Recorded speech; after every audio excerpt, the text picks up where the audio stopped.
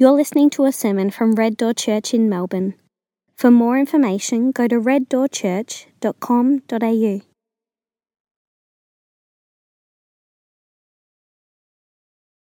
Today's reading is from Psalm 20, and if you have the Church Bible, it's on page 481.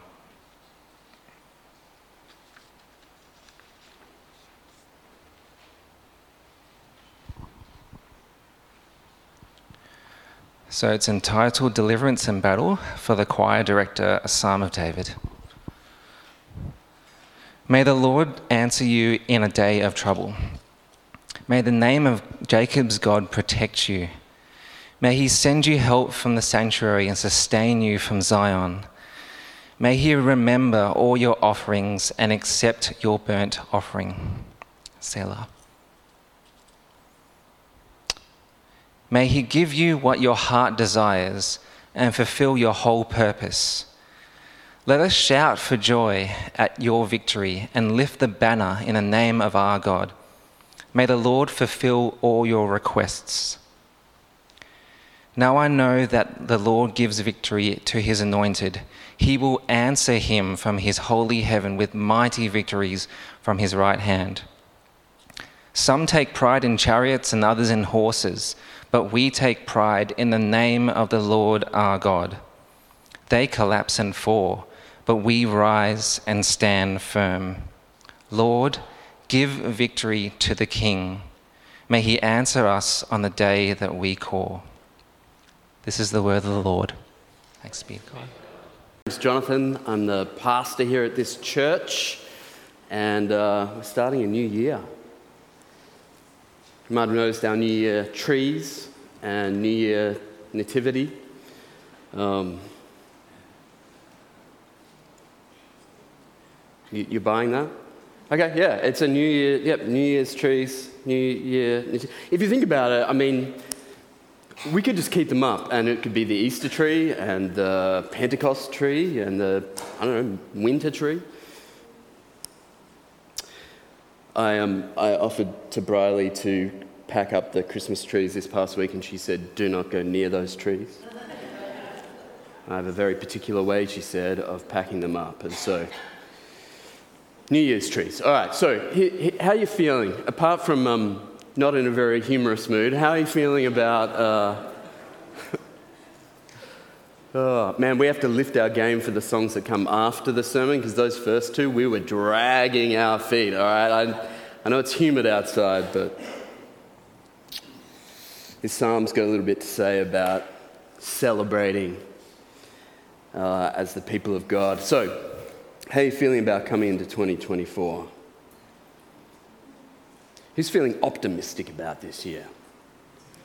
All right, both of you, thank you. Who's feeling pessimistic? You could admit it. Some of you are pessimistic about participating in my voting. All right, most of you don't have an opinion.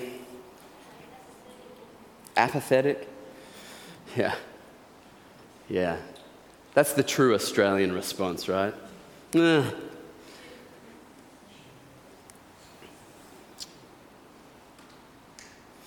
So we're coming into 2024, and I don't know, it's probably fair that we feel a little bit ambivalent about it. It's a good word. It means kind of love-hate. It means, good and bad. It's black and white. It's up and down. We're not sure how to feel about this. We've been through a fairly trying time on the global stage. And for some of us, we're probably feeling quite anxious about the year ahead. If you read enough of the news, or God help you watch enough of TV news, then you probably have a lot of reason to feel anxious. I was reading just yesterday that Poland are running war games with their jets are practicing combat against MiG-29s, which is the Russian jet. And if that all comes to something, if Poland enters into the whole Russia-Ukraine thing, I got a little bit of an interest in military things, and they're a NATO nation, which means everyone else in NATO gets pulled into that whole mess. And so, there's reason to be a little bit apprehensive about the year ahead. My feeling is, just in living with you guys, is that this kind of, how we feel about the year probably comes down a lot to just our natural disposition, our personality, whether we're more anxious or more apathetic. And so there'll be some of us here who are coming into the year feeling very anxious, and we need to be reassured that God is on the throne and that we can trust him. And some of us who are more apathetic, more sort of quintessentially Australian, maybe we need to have a little bit of a call to arms and be a little bit more interested in things that are going on around the world and be a bit more proactive about learning about them, praying about them. I really find that Jesus helps us a lot when we're thinking about this. How do we conceive of the state of the world coming into a new year? Jesus is just the ultimate example of anything, everything.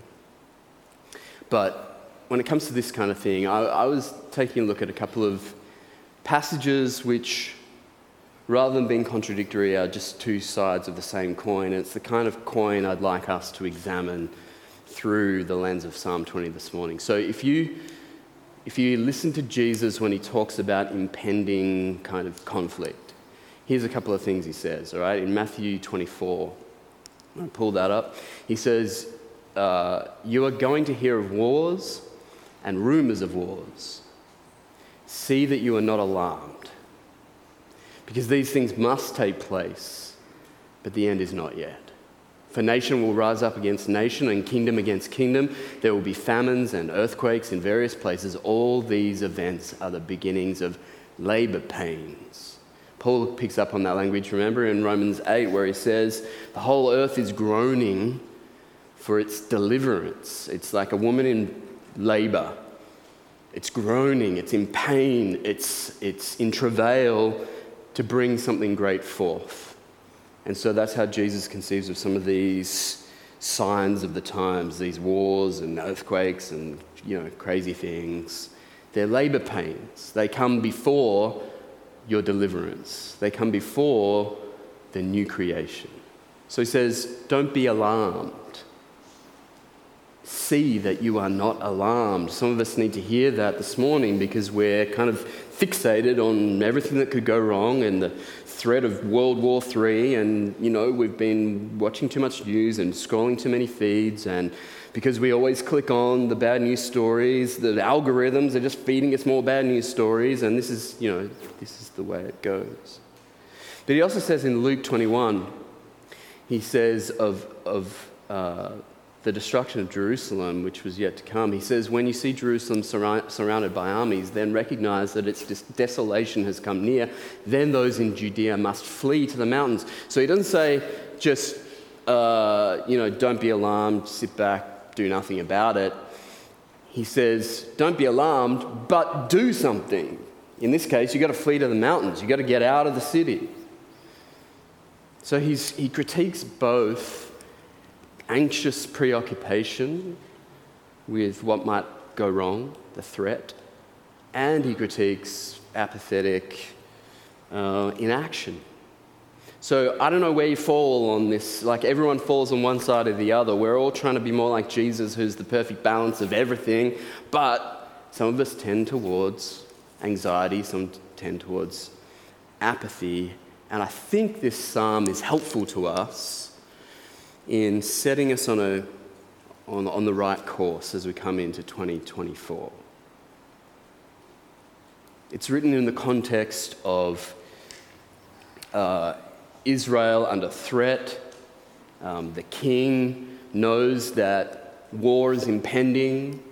They are aware that they're a small nation amongst much bigger fish, and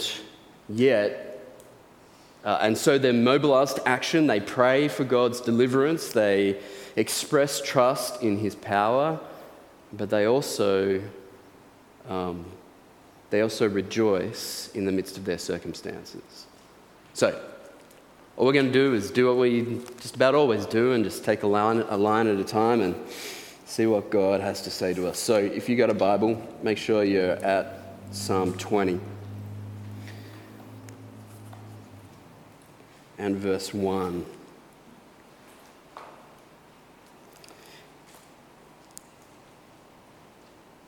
It says, "May the Lord answer you in a day of trouble.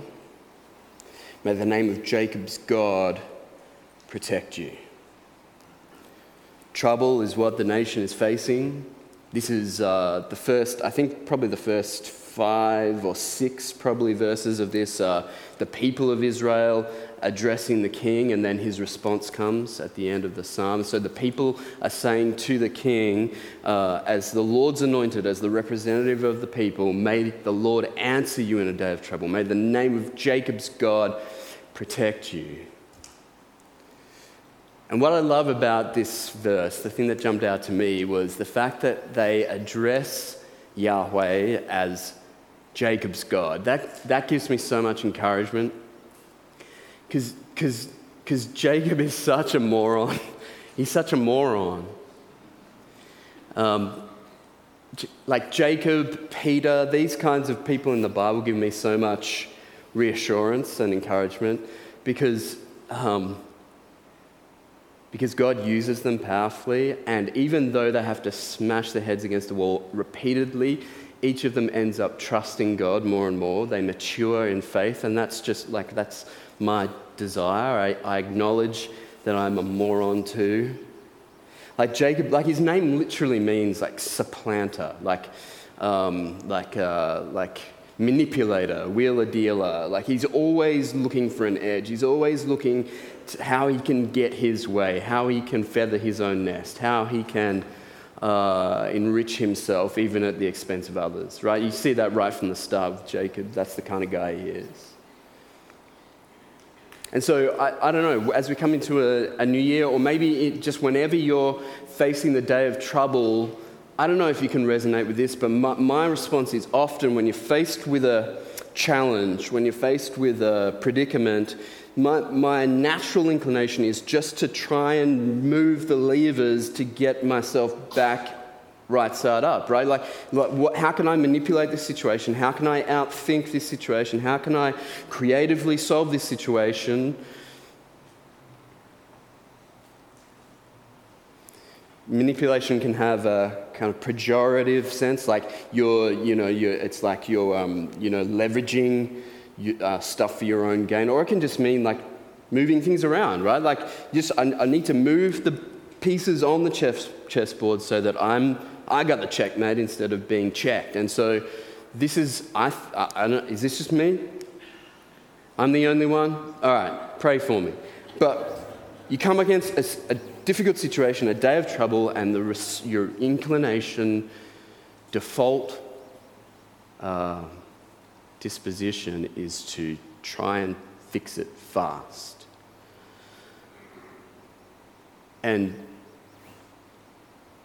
what Jacob learned by the end is that because God was his God, he didn't have to act out of his nature and manipulate and cheat and fool people, and he could lean on his staff and worship God. He could trust in him.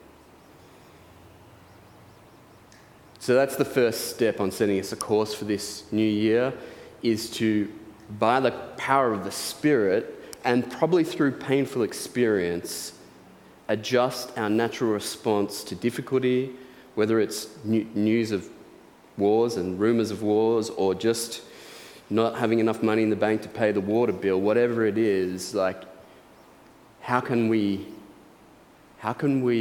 by God's help, by God's power, change the way we naturally respond to these situations so that we trust in God, we go to him first. The promise is, or the petition is, may the Lord answer you in the day of trouble. That requires, for the Lord to answer that, requires what? We ask him for help. How many of us spend all of our time trying to manipulate a situation to our advantage, or even just solve a problem that we're facing, and then some way later in the peace we remember, we ought to pray about this. And God can do like 10,000 things in a 5-minute prayer that you would never achieve. Even if you're the smartest guy in the room, you would never achieve in your own strength.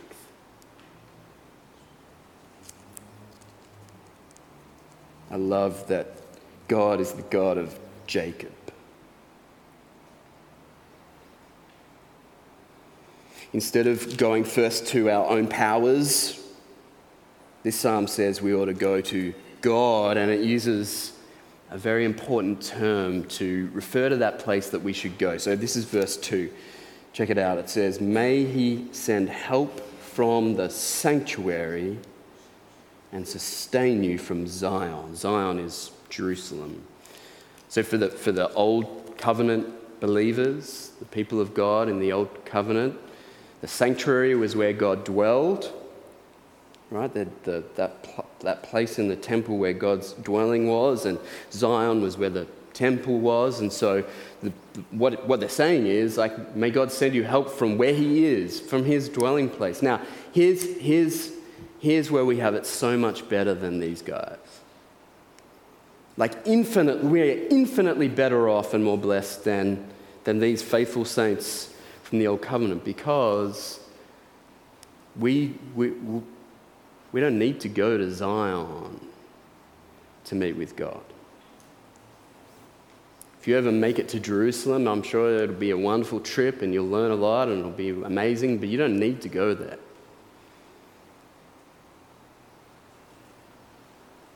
Zion is here. The sanctuary of God is actually here. God dwells by his Spirit here.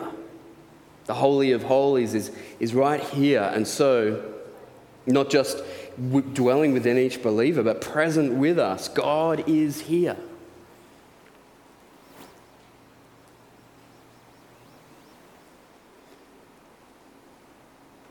The idea that we have, just put yourself in the first, in the old covenant, right? Put yourself in this situation 3,000 years ago, say, and if you were transported into this congregation right now and you heard the preacher up the front say, everyone here has unlimited access to God's very presence, you would be shocked.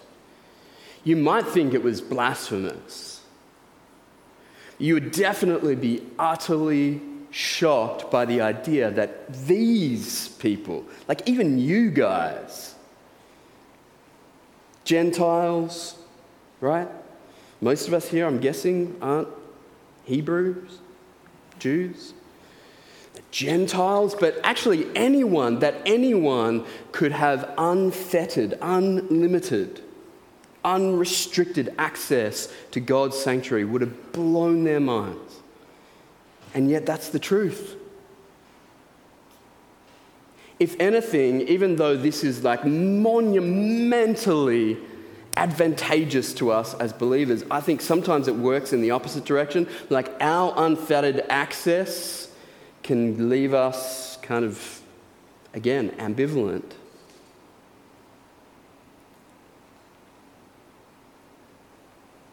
Well, I know that I can pray to God at any time, and so I kind of never do. If I could only pray at this time, when this bell sounds facing this direction, right? Maybe I would do it more. Which is a tragedy. God dwells in his sanctuary, and his sanctuary is open to us. I think this will help us if we find ourselves in a situation where we are perplexed by the just reality of life. Like, why is it that little kids get leukemia? Or why is it that I've been overlooked for that promotion at my job, even though I'm the first one there every morning, the last one to leave?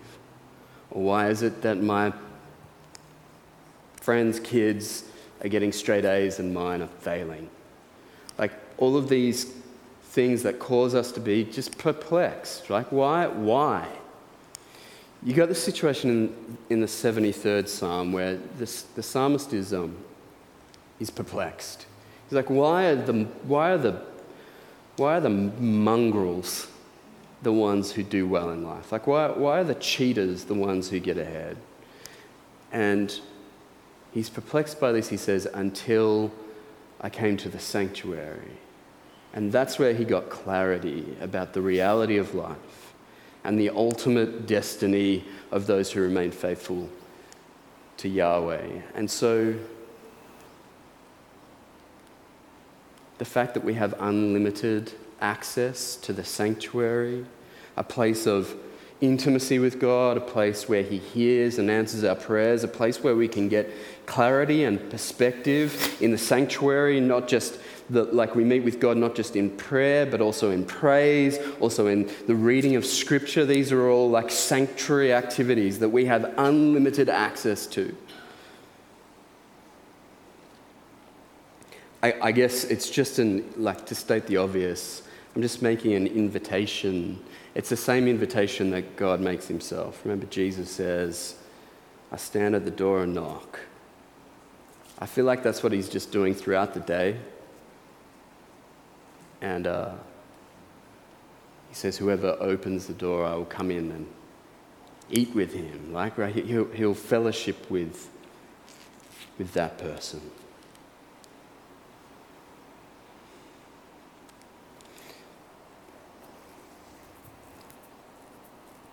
Just be thinking about, like, where's my sanctuary? Where's my functional sanctuary? If sanctuary is the safe place where God dwells and I meet with him and he strengthens me and nourishes me and communicates love to me, where's your functional sanctuary? I don't just mean like the actual one. Like, we all have the small s sanctuaries. Like, where do you go? That we have limitless opportunities to have these stand-in sanctuaries. Some dudes they have a literal one. It's called a man cave, right? It's just like this shed where all of their stuff is that is like designed to completely relieve them, distract them. I don't know. Not saying you can't have a man cave, but if it is your functional sanctuary, then it's become an idol and you need to burn it down. You have my permission. Might be, I don't know about the fire restrictions today, but wait for a rainy day and burn it down. The most obvious one is is this. Like, I'm feeling a little bit anxious, I'm feeling a little bit angry, I'm feeling a little bit, I don't know, anything that disorientates me, go to the sanctuary. But you won't find what you're looking for there. Not ultimately. Now, the reason that we have this unlimited access that the Jew from the 3rd millennium BC would just be astonished by, right? The reason that we have this unlimited access comes next, kind of. All right, so take a look at this. Verse 3. May God remember all your offerings and accept your burnt offering, Selah. Selah just means stop, pause, think about this.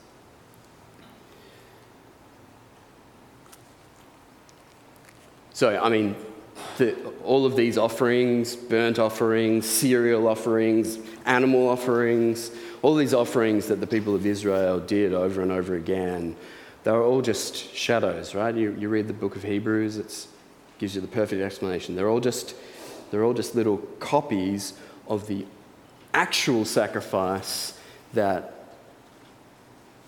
delivers us from our sins, that provides redemption for God's people, and that is Jesus, right? Jesus' death on the cross. That's the sacrifice. That's why we're not pulling out a goat here this morning and slitting its throat. We might do that one week for a curry night or something, but we're not doing it to get God to, we're not getting it for God to love us. I don't know if it's in the liturgy this morning, we're going to have communion, but you might hear the words describing Jesus' death as a once-for-all sacrifice for sin. Once-for-all sacrifice for sin. So, the reason you have unlimited, unfettered, unrestricted access to the sanctuary every minute of every day is because Jesus paid it all. This is the reason that you can stand before God without him killing you. It's the reason you can stand before God and he actually listens to your prayers, eagerly listens to your prayers and answers them. It's the reason ultimately that you won't be condemned to eternal death. Jesus is our sacrifice. Again, our position compared to these guys singing this hymn, it's just phenomenal that we would be able to say this and that they had to resort to constantly giving up, offering bulls and cereal and gold and other things. We are remarkably blessed, even in 2024, even in the shadow of global catastrophes.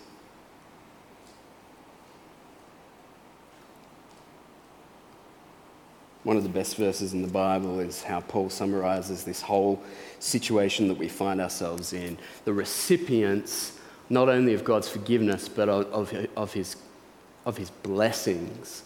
Romans 8:32, he, God, did not even spare his own son, but gave him up for us all.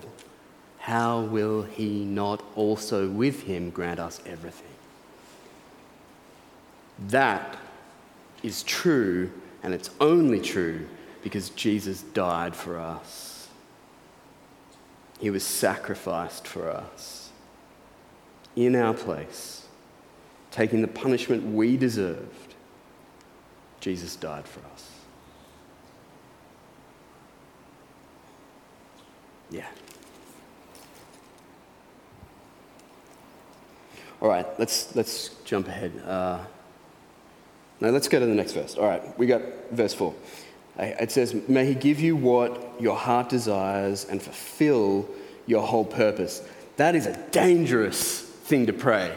I don't know. I know this is the Bible, but I might have recommended that they not put that bit in, because may he give you what your heart desires, really? What if your heart desires the eradication of the Jews? I mean, it's a dangerous game to play. What if your whole purpose is the annexation and domination of the Ukraine and then the rest? What? It also sounds a little bit too Disney for my liking. I don't know about this line. May he give you what your heart desires. Fulfill your whole purpose.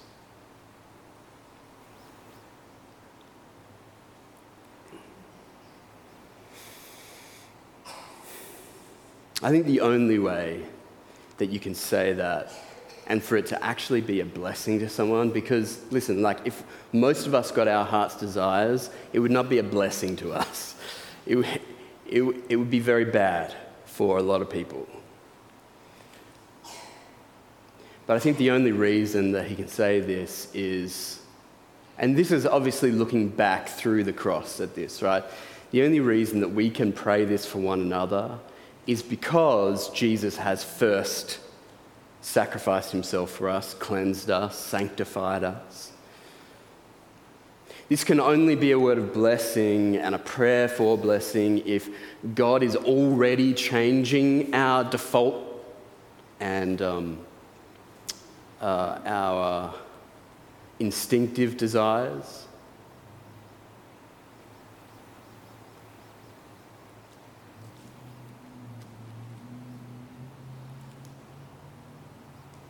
I think what the psalmist has in mind here, and this works both sides of the covenant of Jesus coming, is like for the righteous person,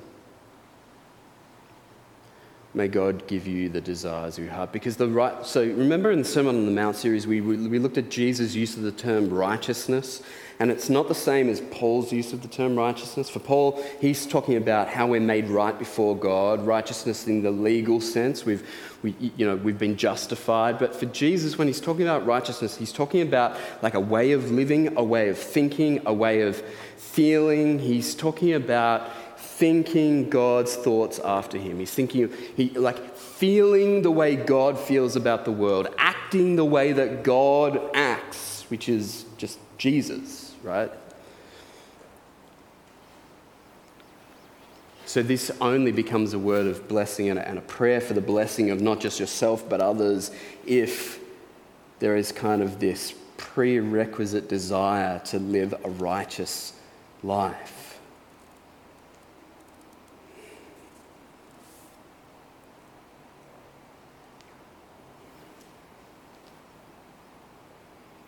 This time of year, a lot of us get into resolutions, about being a better person or a healthier person or I don't know. I don't know what your resolutions are. I mean, we're a week in. They might already be long gone, to be honest. They normally have about a week shelf life. But, I mean, and there's nothing wrong with making New Year's resolutions. Nothing at all. But it's actually not, I don't think, how God changes our hearts. So this is the goal, right? I want to be able to pray this for myself. May God give me the desire of my heart and be confident that that will actually be a blessing to me and the world around me. And so for that to happen, my heart has to be changed. It's got to be more aligned with his heart, because God's heart is, like, if God gets the desires of his heart, then the world is blessed. The world is heaven. So as I pray this prayer, I need to concurrently be praying that God will change my heart to be more like his. He'll change my life to be more righteous, more like Jesus, more God-like, godly. And this isn't like a start of the year thing. This is not like I'm a little bit hungover on the 1st of January, and so I'm definitely not drinking again this year. I'm definitely not doing that ever again, and I've put on 5 kilograms over Christmas, and so I'm definitely not eating Maccas this year. And like these kinds of resolutions are not actually how God changes us. It's actually a lot more, requires a lot more commitment than that. It's a daily choice. And not just a choice, right? Like, it's a daily wrestle. My thing is, I want to wake up and I want to smack my hand away from the phone and put it together with my other hand and ask God to show me that he loves me, to give me a vision of his love, to give me a passage of scripture to encourage me, to stir me up with affection for him. So that's my thing, right? And I'm telling you, it's a wrestle. It's a fight. I didn't win it yesterday. I thought about it, and then I thought, no, I don't know, I'm just not up for it. So that's a fight, friends, and it's going to be a daily battle to take hold of God's desires for you and his desire for you, his love for you, which I think is the starting point for any day lived in righteousness. yeah, that's a daily thing. That's a daily battle. You got to wrestle. You got to be a little bit like, well,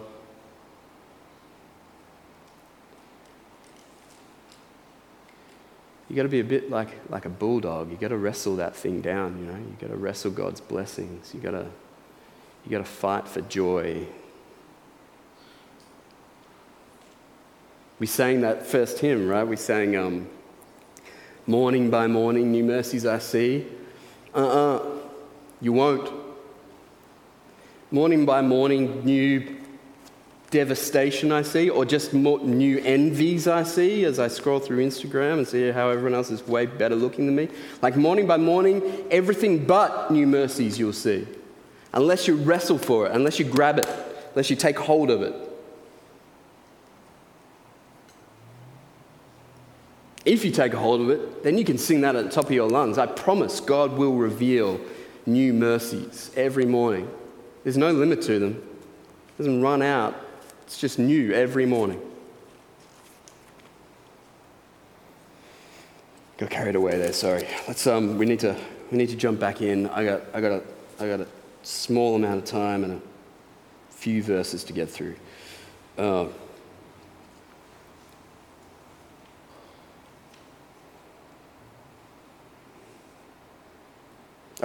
Yeah, sorry. I was going to skip 5. We have to do it because I feel like our church needs to hear this. All right. He says, "Let us shout for joy at your victory and lift the banner in the name of our God. May the Lord fulfill all your requests." When I read that, my mind went straight to being a kid going to VFL football games, as it was. Going to the footy. Shouting for joy at victory, lifting banners, like banners in the crowd, banners when they start off, and that weird tradition we have of big paper mache banners that players run through. I feel like that. I know I've said this before, and I never use sports analogies because I'm going to look like an idiot. I don't know enough about sport, and I just think it kind of. Not everyone gets into sport. Anyway, this is appropriate because at a sports ball game, right? At an event, or you could say at a concert or whatever, but you have this whole group of people behaving in ways that would embarrass them in any other context they find themselves in, right? They are unencumbered. Some of them paint their face. Like, when are they ever going to do that anywhere else? Some of them stand up and raise their hand. You will never find that Bruce will never... Sorry, Bruce. Patrick will never stand up in church and raise his hands, but get him to the footy and he's just like the whole game, right? For a bunch of guys in shorts. And why is this? Why do we raise banners? It's because, and the reason that we behave in these ways without feeling weird and embarrassed about it is because you have a large group of people who are all focused on one object. This object of their adoration. This object of their praise. They don't take their eyes off it until quarter time or half time or whatever. They're consumed by it. That's what the grand final teaches us about how church ought to be. Now, I'm not saying that everyone needs to stand up and raise their hands. You don't have to do that at all. You don't have to clap during the song, God forbid, or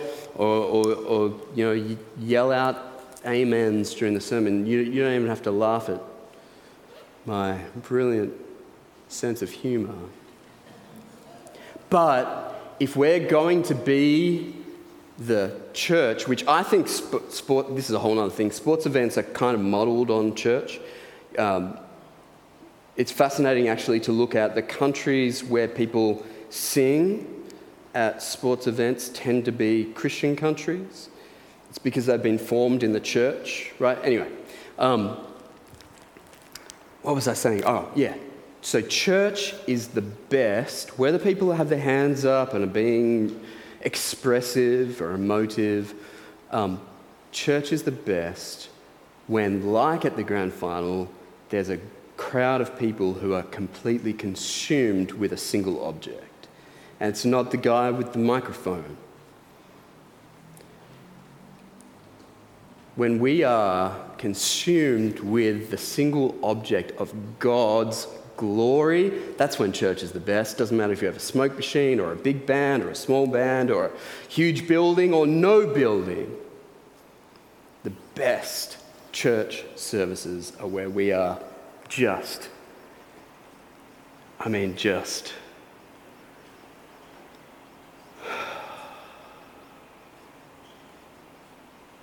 You know?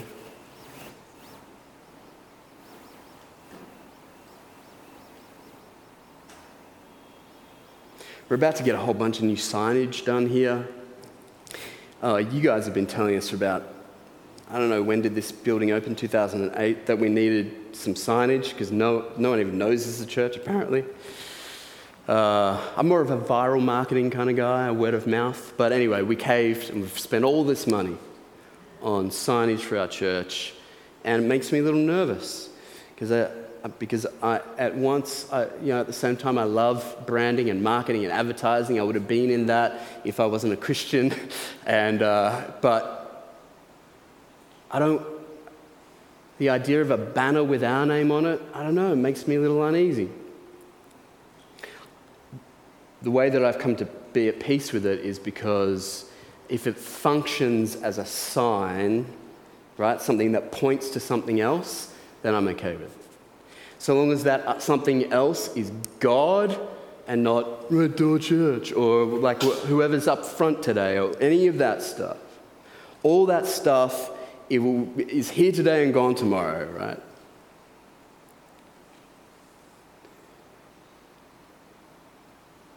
I want us to be besotted with one thing.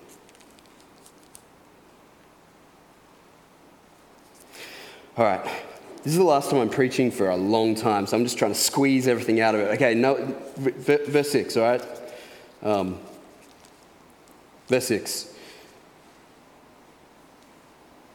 It says, now I know that the Lord, this is the king in response, right? Now I know that the Lord gives victory to his anointed, that just means the king. He will answer him from his holy heaven with mighty victories from his right hand. Let's keep going. Some take pride in chariots, others in horses, but we take pride in the name of the Lord our God. Or another translation is we trust. And that's the one I got up there. Some trust in chariots, others in horses, but we trust in the name of the Lord our God. And I'm going to finish here, okay? The question that this psalm is posing, and the reason I chose it for this year ahead, is because to set a course, a Christ-like way of Jesus' righteousness, Jacob at the end of his life, not early on, Peter at the end of his life, not early on, like this reorientation of our hearts and minds and soul and strength, in order to set that course, one of the most critical questions we can ask is, what are we putting our trust in? What are you putting your trust in? The thing that you trust in will, I think, largely dictate the way that you think and act and believe. For example, if you're trusting in good looks, particularly if you're like me and the other side of 40, then that is going to be an all-consuming endeavor because you are pushing stuff uphill, right? It is.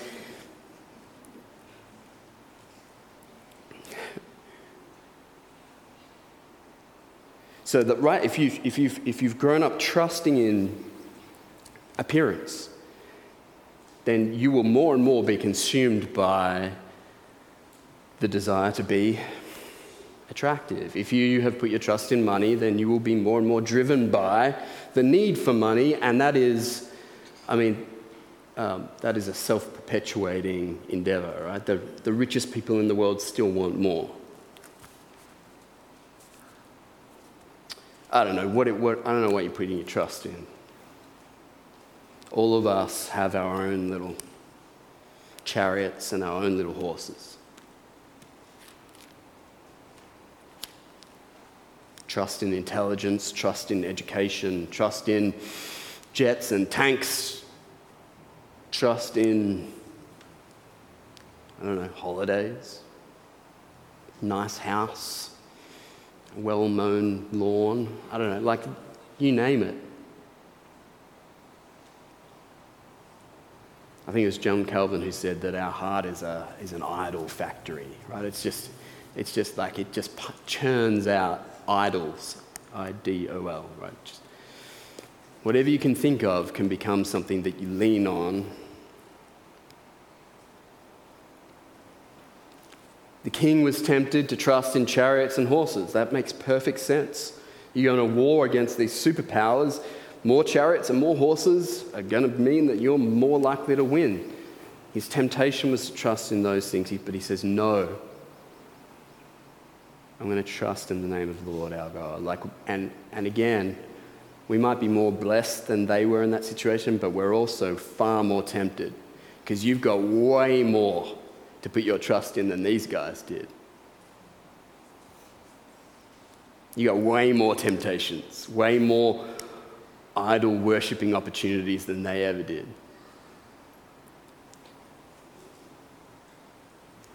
So just as we finish up, I want to give you an opportunity, and we'll Leslie will come and play a song for us, and I want you to resist the temptation to get to, check your phone or think about lunch. Just for 3 or 4 minutes, only you can do this. Maybe your husband or wife, maybe your kids, but you're the best judge of this, I think, with God's help. For you just to do a little audit, a little heart check. Think about the thing, what are the things right now that I'm putting my trust in? What are the things that I'm going to when I feel anxious or worried or guilty or shamed or angry, or what are those things that are functional sanctuaries for me where I can meet with my little God? What are the things that I'm ultimately putting my trust in so that at the end of 2024, if I look back and say, if I've done these things, if I've got these things, then I'll be happy, I'll be satisfied, I'll feel loved by God, or whatever. Identify those things and then ask God, by His mercy, to kill them. And then resurrect them. Here's what I mean. Last thing. You need God to kill your idols so that He can resurrect them. If your idol is... If your idol is approval, the approval of people, you need God to kill that because it's become something you worship, it's something you depend on, something you need. And then ask Him to resurrect it so that as people approve of you, you can take it or leave it, right? It's good, it's great, I feel encouraged, but I don't need it to feel loved by God or approved by Him. Get it?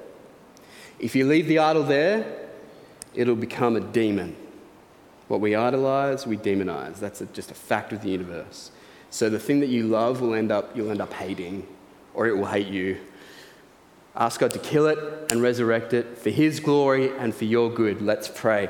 Father, thanks for this time we've had together. Thank you for the book of Psalms and for the chance throughout this summer to go through an incredible book, a book that speaks to our experience in the here and now, our emotions, our fears, our triumphs. Lord, I pray that you bless our team, our preaching team this year. So many people willing to get up and exhort the people of God from the Word of God. Praise you for that. And now, Lord, as we take just a few minutes, I trust that you'll be with us, speaking to us, poking us, prompting us, slicing us open, convicting us, and ultimately changing us. Please speak to us clearly now, in Jesus' name. Amen.